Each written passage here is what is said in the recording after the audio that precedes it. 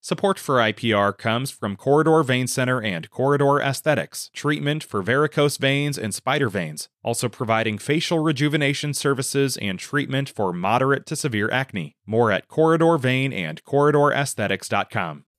It's Talk of Iowa from IPR News. Today is Horticulture Day. I'm Charity Nebbe. Spiders become very visible this time of year, and not just in Halloween-themed displays. Spider visibility can raise some concerns because a lot of people are afraid of spiders.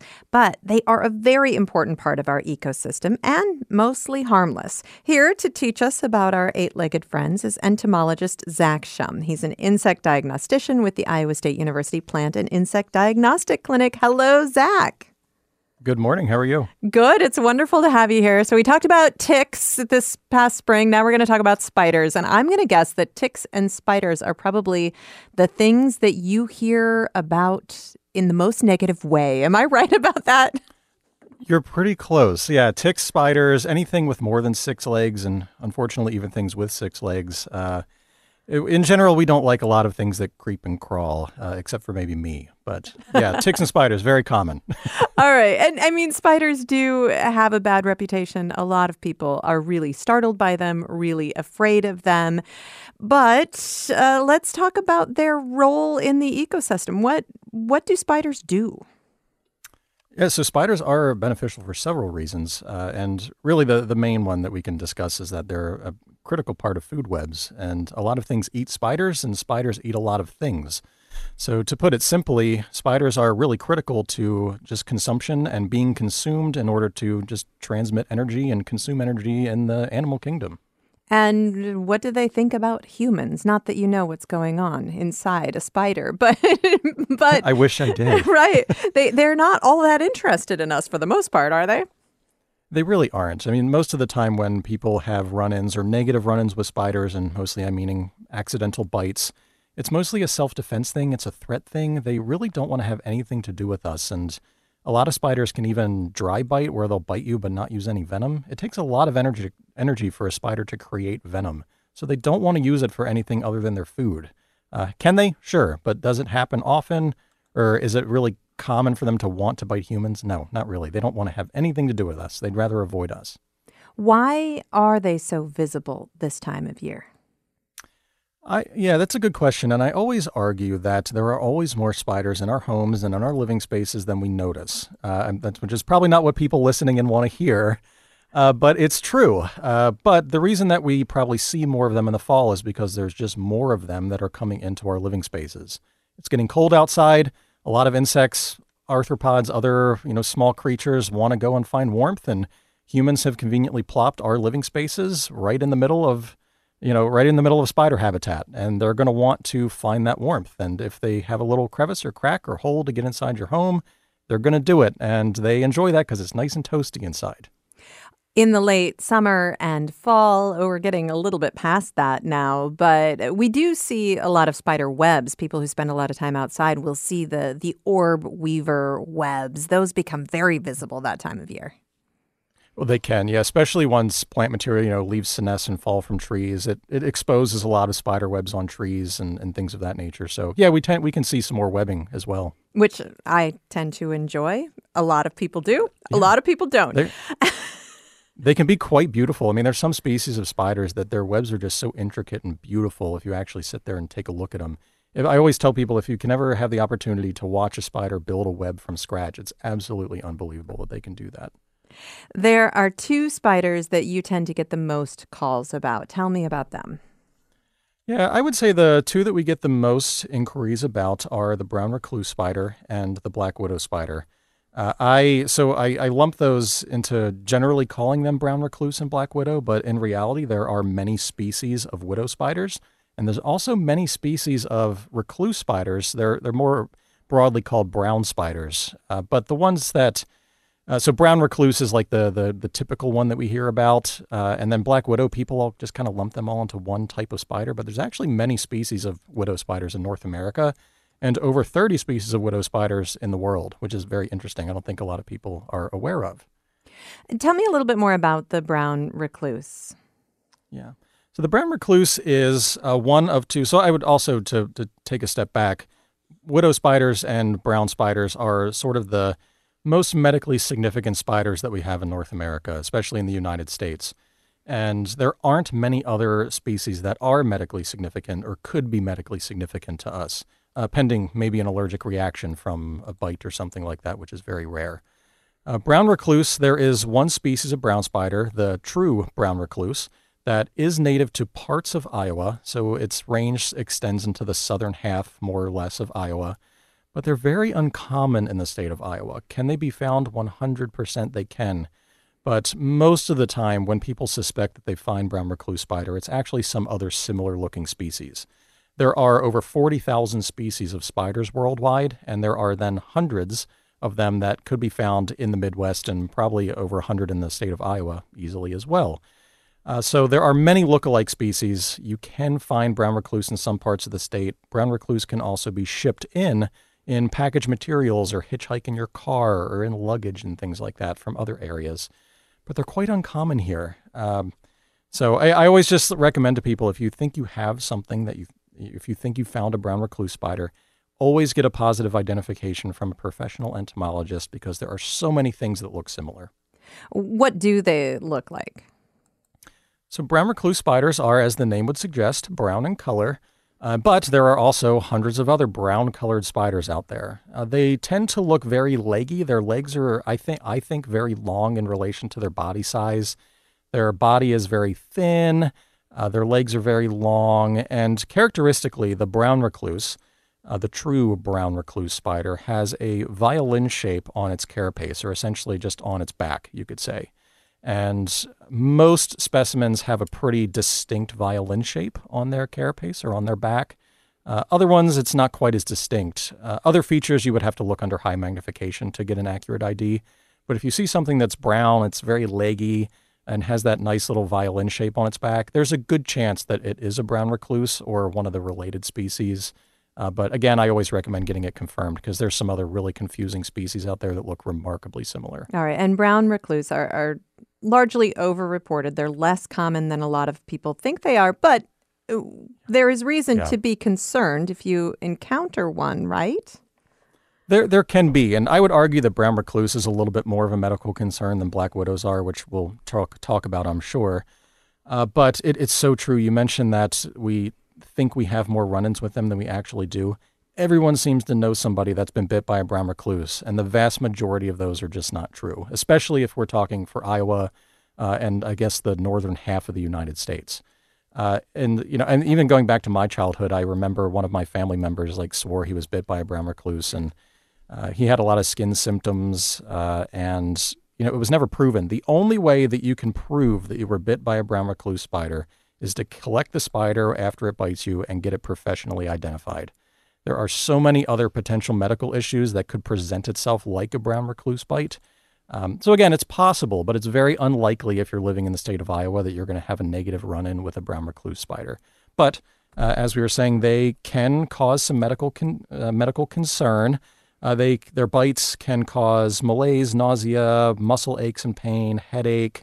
But very rarely are brown recluse spiders deadly. The only potential, or I guess the higher risk for really serious run-ins with brown recluse spider bites are with young children.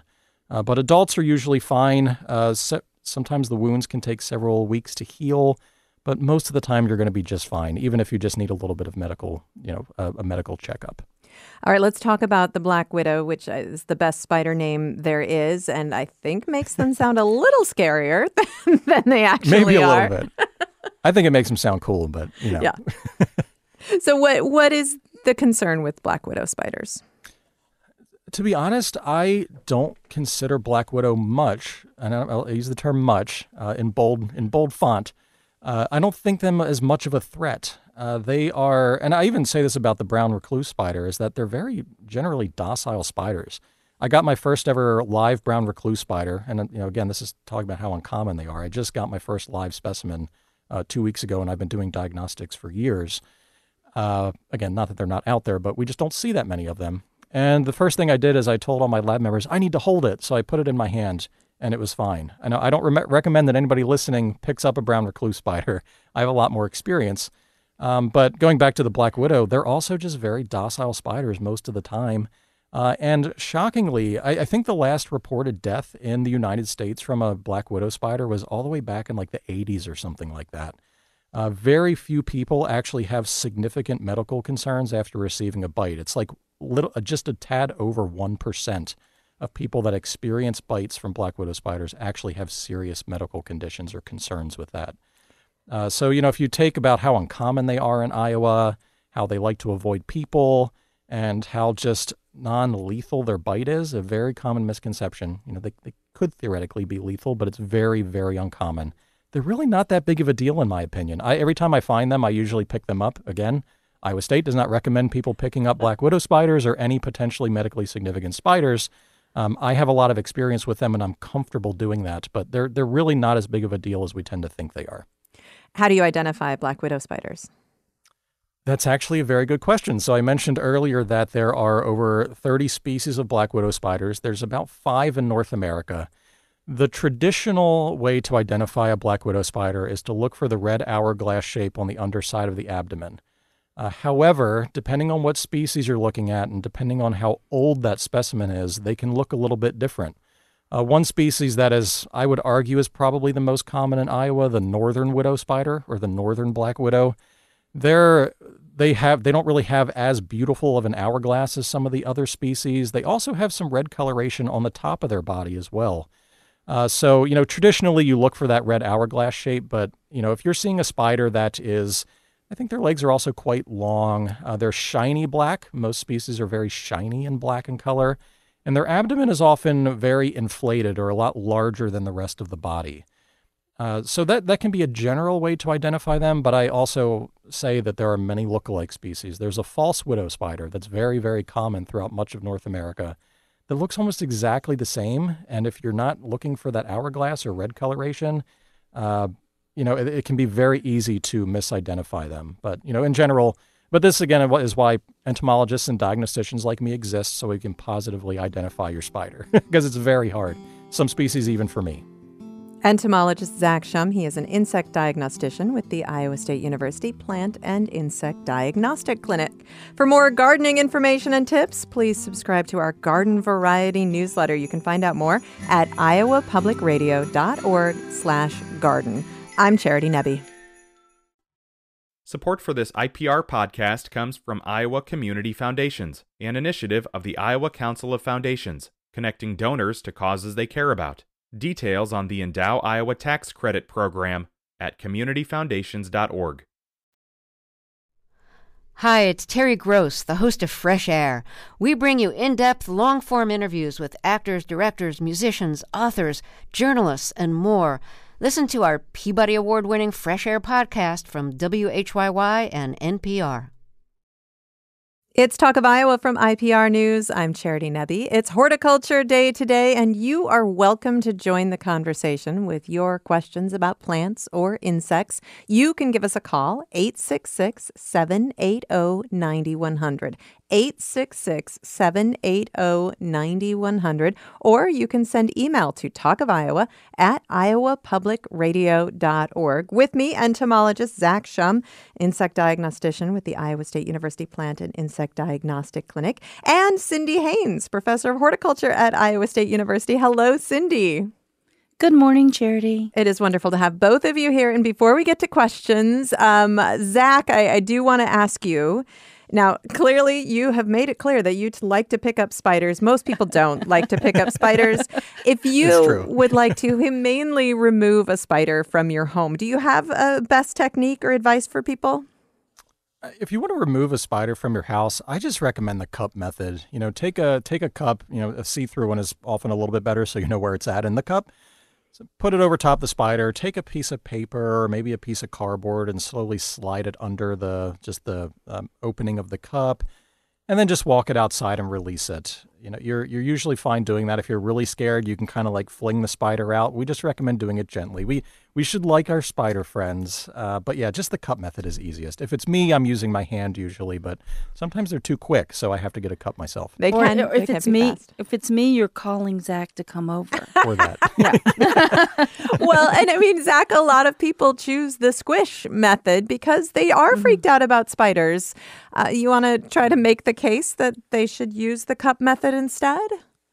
Yeah, I mean, so I think a lot of our reactions to spiders, and I say this from experience because a lot of people that I spend time with like spiders a lot less than I do.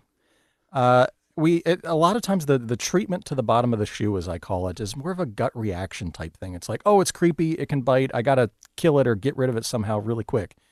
And I always just argue that if you just like take some time to take a deep breath, the spider's probably sitting still. If not, it's trying to look for a place to hide and stay still. They're trying to run away from us. They don't want anything to do with us. And I think spiders are much more interesting than we give them credit for.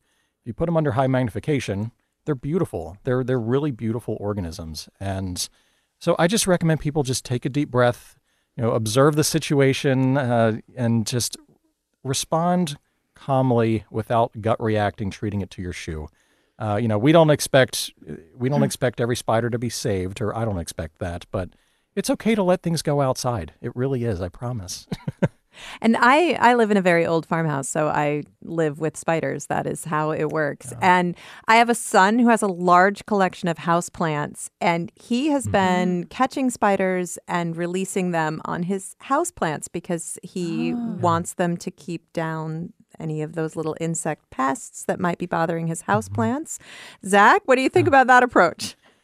So I've never recommended releasing spiders in the house for keeping pests off your plants. I might recommend it just for fun, for myself.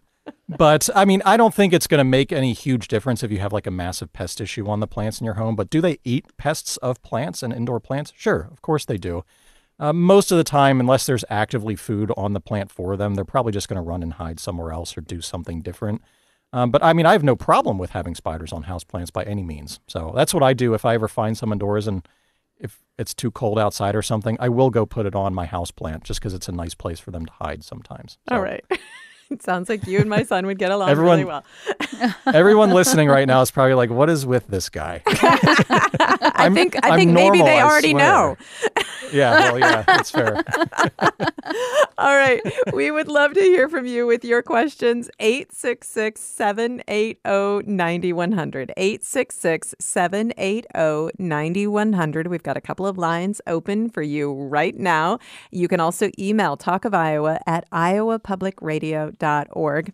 Susan in Charles City has a question for you, Cindy. She says, I have a lovely new hardy hibiscus this year, inspired by the beauties I saw at the Iowa State Fair. It bloomed well this summer. How should I prepare it for winter so that it has a good chance of survival?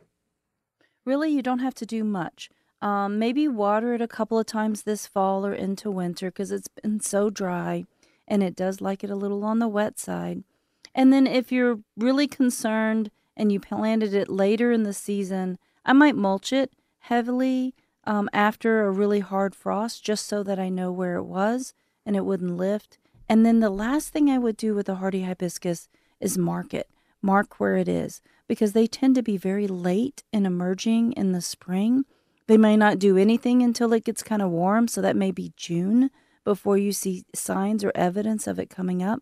So make sure you know where it is and you're just being patient with it. All right. And speaking of watering, Cindy, we've had a little bit of rain in the last week or so where I am, but just a little bit. So I know. Should we be watering a lot of things right now? I think anything that's newly planted, you probably do want to make sure it sets it up well for the fall and the winter. So water it well. So continue watering, especially those newly planted trees and shrubs. Because we want them to establish a fairly good root system. And in most of the state, it has been kind of hit or miss whether you've gotten rain. If you had rain in the last week, then maybe you can skip this week's worth of watering. But we need to kind of continue this really until the ground freezes for any kind of newly planted trees and shrubs. All right. So even if there's a frost, that doesn't mean the ground is frozen. That doesn't mean the ground is frozen. I usually try and make sure there's 1 or 2 really good waterings in the fall, even after a kind of a killing frost, just so I know that that root system is still growing because the ground is still warm, and it's got what it needs, especially in a dry fall. All right, we're going to go to the phones. There are still a couple of lines open for you. 866-780-9100. 866-780-9100 or email talkofiowa@iowapublicradio.org. Dan is on the line in Ames. Hi, Dan. Hi. Hi, what's your question? I had a question about the husband's tale that Osage orange might deter spiders, and if so, what of the 40,000 species they might deter? Okay, and I love your equal opportunity with tails there, Dan. Zach, what do you think? Osage orange in the basement? This I've never heard of that. I was taking a brief pause there because I moved from a state recently that didn't really have a lot of Osage orange. But I'm looking over at Cindy, and we both kind of came to the same conclusion that we've never heard of that ever. Spiders don't really go around sniffing like humans do, and I don't really think there's really any spider deterrence. I mean, other than like putting up traps to actually collect them, but actually to deter spiders, I don't know of any ones that are really like scientifically studied and acceptable and usable. So it's a great question, Dan. We get questions about deterrence very frequently, but I've never heard of Osage orange being used for that. Yeah. They sometimes sell them even in the grocery stores as a kind of spider deterrent. But I think the only way they work as a spider deterrent is if you hit them. If you squish them. Yeah, with Right. the Osage orange. Clearly, I'm going into the wrong section of the store because I've never seen that before. I'm in the spider buying section, yeah. Osage oranges have quite the reputation. There are lots of things that people say that they do. You're right. Yeah. Dan, thank you so much for the call. 866-780-9100. You can email talkofiowa@iowapublicradio.org. Your insect questions or your plant questions. Oakley's on the line in Cedar Rapids. Hi, Oakley. Hi, how are you guys? Good. What's your question? So, Zach, my question was, I've tried to foster an interest in spiders with my kids so that they are not, afraid of them or anything, but a lot of my nieces, nephews, and everything like that are freaked out by them, scared of them, they want to kill them, push them, do whatever. How do I maintain that curiosity and interest in the spiders with my daughters? Even though she might be around other people that are not as acceptant, curious, or interested in them. Oakley, thanks so much for the call. I'm going to reiterate that just because it was a little bit hard to hear. Oakley's asking how to foster his daughter's interest and curiosity in spiders in spite of the fact that there are other children around her who are afraid of them and want to kill them. Zach? Oakley, that is an awesome question. I think this is probably my favorite question I've ever been asked. Nice. So I'm going to tell a very brief story that I used to be terrified of spiders because I was taught to be by my family. Nothing against them by any means, but, I was always told that, spiders can bite and they're dangerous and they're creepy and we don't like walking through their webs.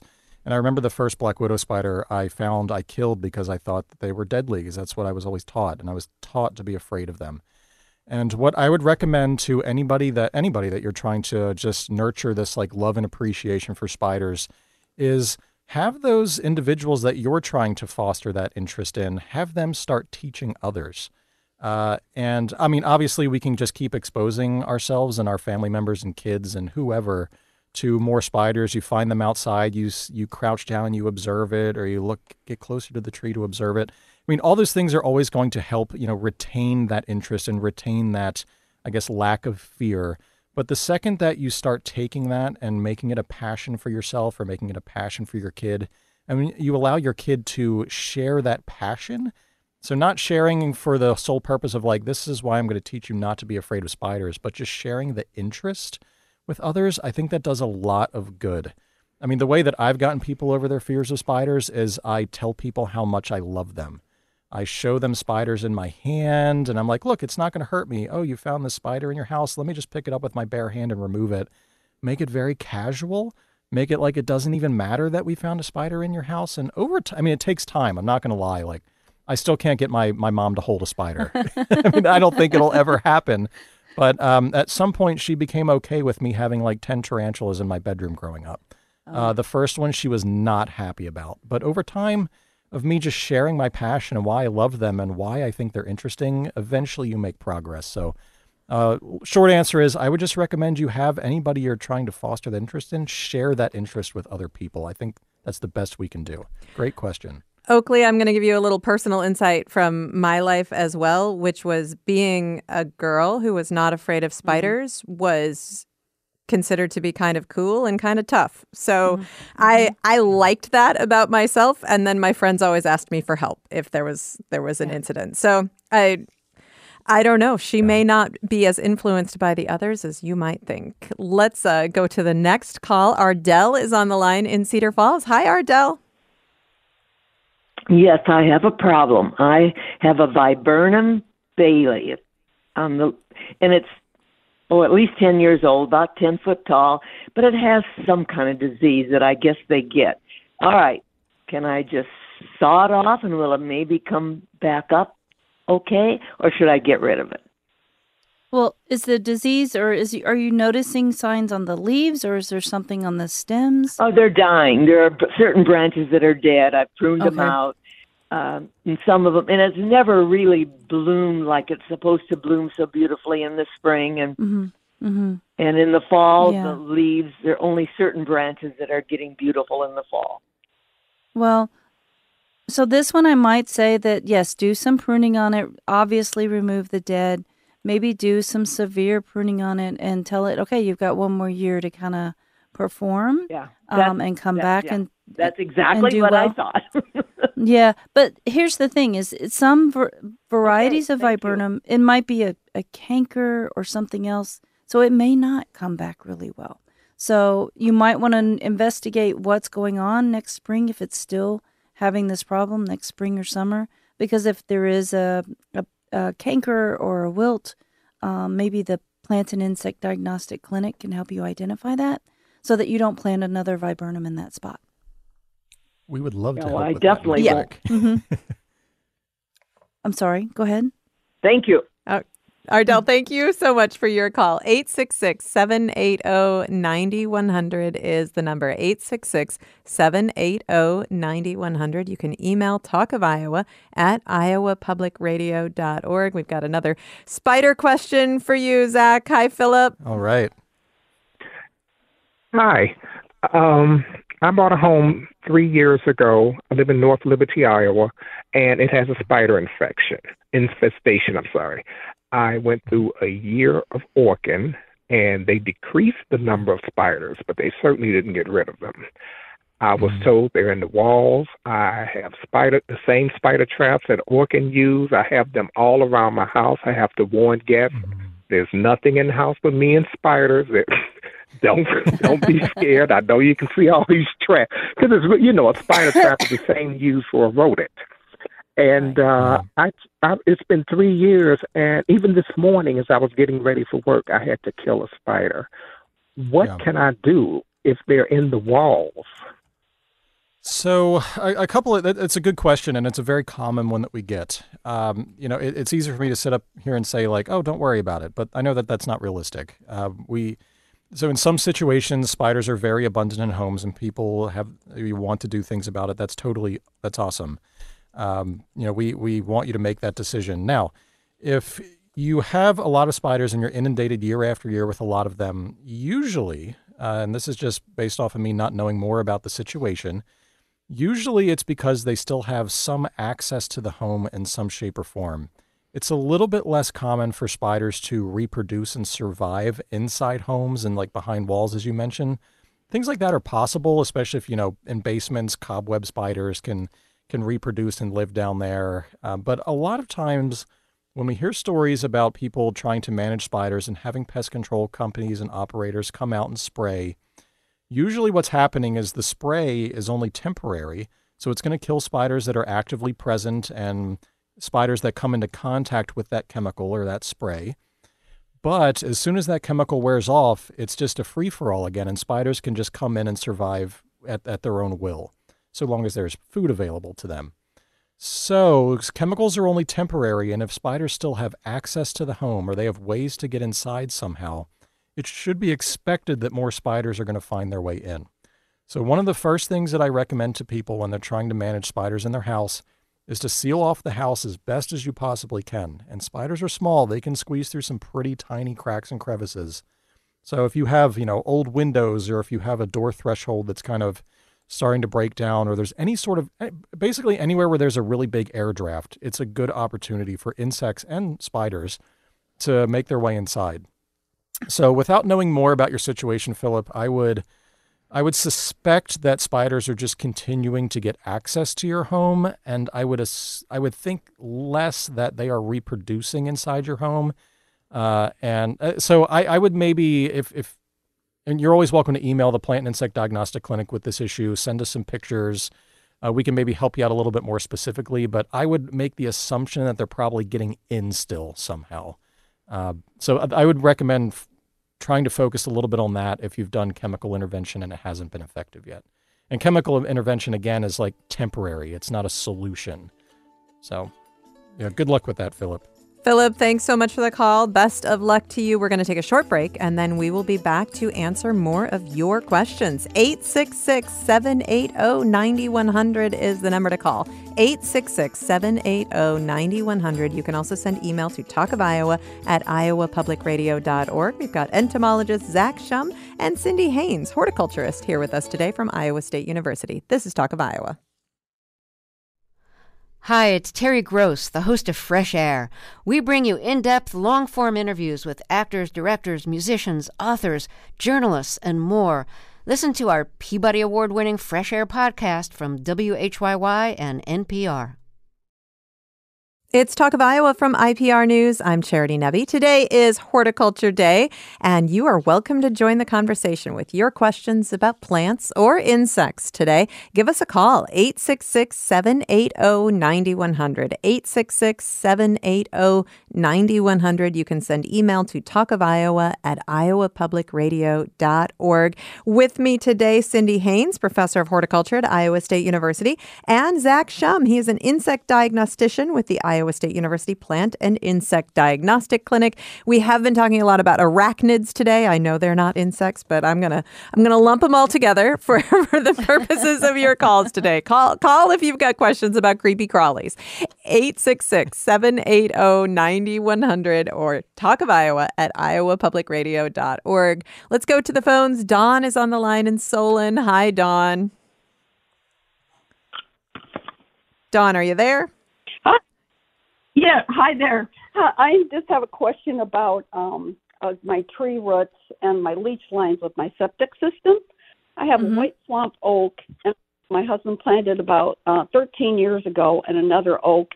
And I just didn't know if there's a distance, if I should worry about, if I should cut them down now before they get too big for the root system for my leach lines. How far are they from the leach lines now? Oh, hang on. I'm sorry. Dawn, how far are they from the leach lines? I'm not too sure if they're maybe 10 feet right now. Right. So tree roots, especially on an oak, they will extend beyond the drip line of the tree. So this tree is going to get a little bigger, and yes, it can have some tree roots that will kind of go into that area. It takes a long time for tree roots to really disrupt some of these different places like sidewalks and septic lines. But I'm not going to say that they're not going to do it, because they probably are, because that's a good place to get water and nutrients as part of this process. I'm not sure I would tell you to take them down, but I would tell you that maybe if in the future you think about planting another tree, you maybe plant it a little bit farther away so it's a little less disruptive. And if you start to notice that it's disrupting the septic or sewer lines, then maybe that's the time to think about removing that tree. And that way you've nursed something else along a little while. Dawn, thanks so much for the call. 866-780-9100 is the number. Email talkofiowa@iowapublicradio.org. Brian's on the line next in Des Moines. Hi, Brian. Brian, are Hello, you there? can you hear Hi. me? Yeah, what's your question? Yes. I have a nice stand of milkweed in front of my house, and they're like 6 to 7 foot tall. And I know the pods are ready to break open and get some more seed. Is there any way or any challenge in relocating the existing milkweed so they survive? They're kind of in a bad spot, and I'd like to put them somewhere else in the yard. Yeah, one of the best things to do there is just to collect those pods that are developing now, and then make a seed bed kind of where you want it to be next year, and then kind of start fresh with these seedlings that will kind of come up next year in that particular area. And let Mother Nature take care of it. Sometimes these are a little harder to germinate inside, but if you sow those kind of seeds in a little seed bed, kind of lightly cover them, maybe water them a little bit, and then put something on top of them so you know where you planted them, you should notice some of them start to come up in the spring, late spring or summer. And then you can remove the one that you have, because I wouldn't try and transplant or move that now. This is really a little bit too late in the season. And then you have some fresh ones where you want. All right, Brian, thanks so much for the call. 866-780-9100 is the number. You can email talkofiowa@iowapublicradio.org. Back to some insect questions. Ross is on the line in Waukee. Hi, Ross. No, it's Tony. Oh, and, okay. Yes, that's fine. I have a mystery question.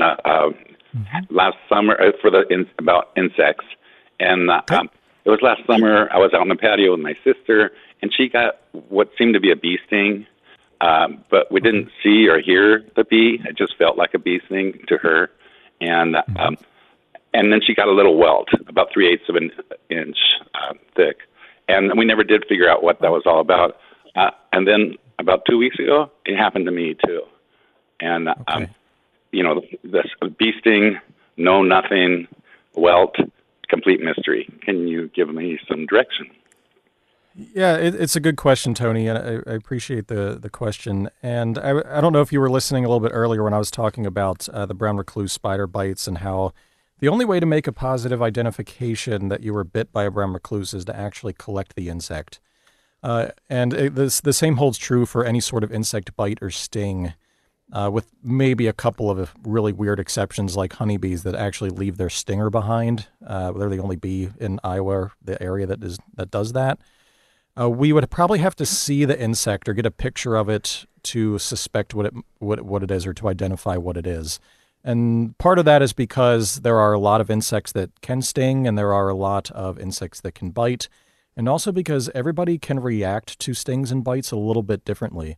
I mean, there's some individuals that can actually have like contact dermatitis where an insect will touch them or crawl on them and their skin can react to it.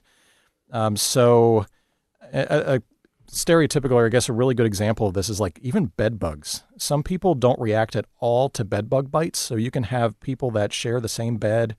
One person reacts to bed bug bites, the other person doesn't at all. So there's so many factors at play here that I would not be able to identify that or suspect what it was without actually seeing it, unfortunately. And I know that's kind of a shame because you want to know what's going on or what you got stung by potentially or bit by or, what have you. But there really isn't a way to do it unless we actually see it. Tony, thanks so much for the call. Next, let's go to Beth in Ames. Hi, Beth. Yes. Hi. Hi. Go Am ahead. I on the radio? Go ahead and ask your question. Okay. Okay, this question is about centipedes versus spiders. Okay. And great. Here's my problem. I have no problem with spiders in my house. I'm okay with them. My cats sometimes find them fascinating. But centipedes, I'm talking to you on the phone now, and I'm just getting goosebumps thinking about them. So I have a finished basement, and if I spot a centipede upstairs in my kitchen, I'll go down and I will set off a fogger in my basement. But I know it's killing the spiders too. So my question is this. if I leave everything alone, will the spiders beat the centipedes, or is it vice versa? It's a good question. And so, centipedes and spiders are all predatory. So in general, so long as that spider or centipede is big enough to sort of take on the other critter in a battle and win, yes, they could indeed eat them, and vice versa. So it's, there's not like a set rule of, the centipedes are always going to eat the spiders or the spiders are always going to eat the centipedes. If you're speaking to those weird house centipedes that have those really incredibly long, spindly legs, they are a little bit weird. Yeah, Cindy's over there looking like, I don't like those either. So, yeah, I mean, The only thing good about them is that they're easy to kill because you just barely hit them and they splinter. But, gosh, they are so awful. They're awful.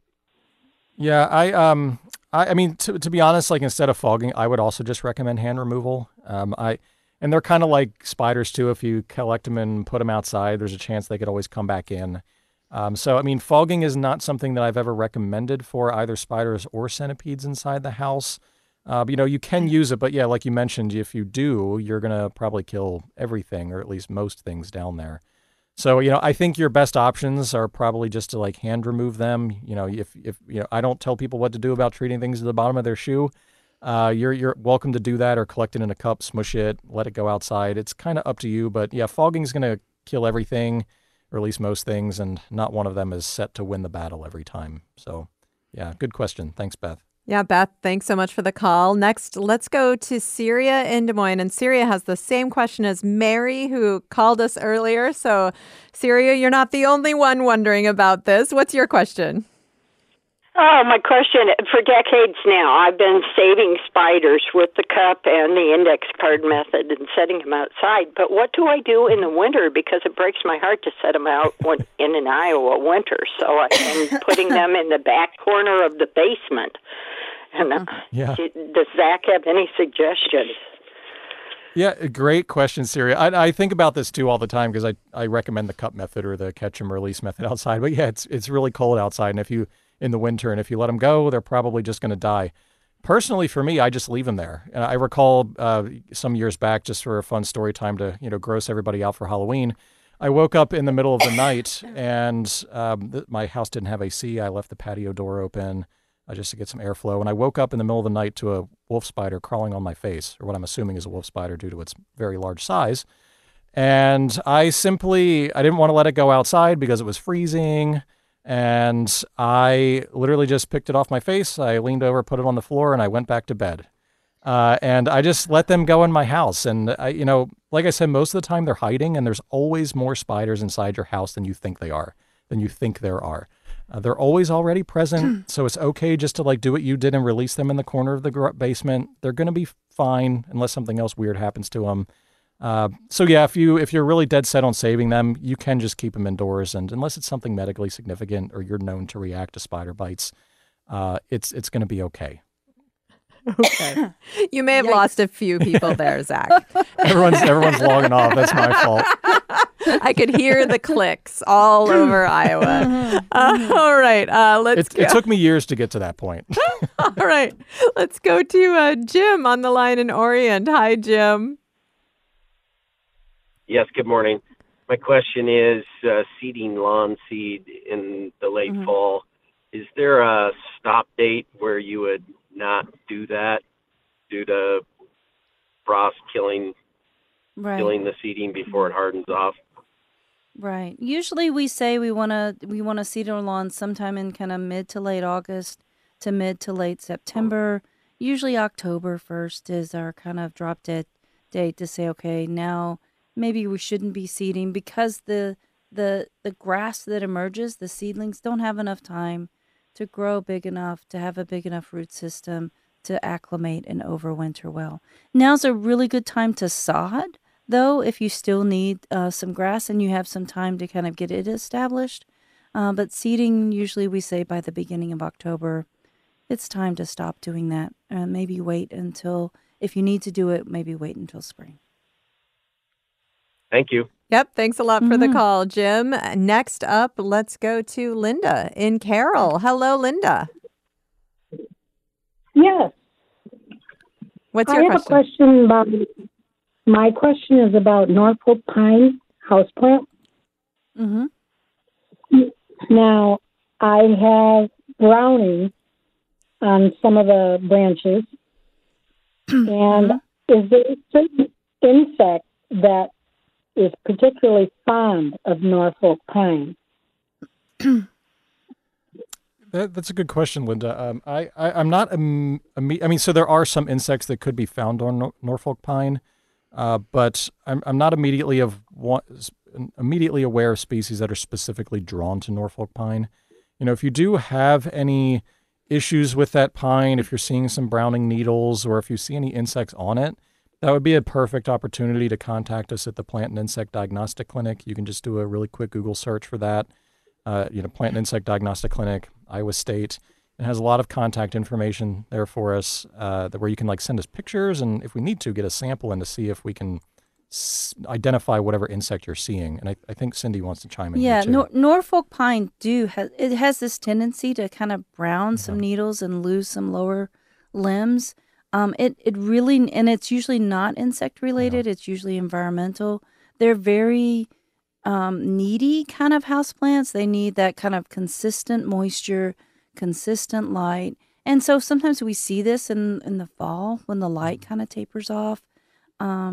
So just giving it as much consistent care as possible is probably the best thing to do. It may or may not have an insect. It's just kind of its natural tendency to lose a few limbs on occasion. That's my experience with it. I've had a couple of those actually, and in the fall they just seem to get a little bit more sad, and then in spring they're doing okay. And then they perk back up. So it'll drop a limb or two, and that's just kind of telling you that there's some seasonal changes there, or maybe there's it went through a dry spell, or it's staying a little too wet.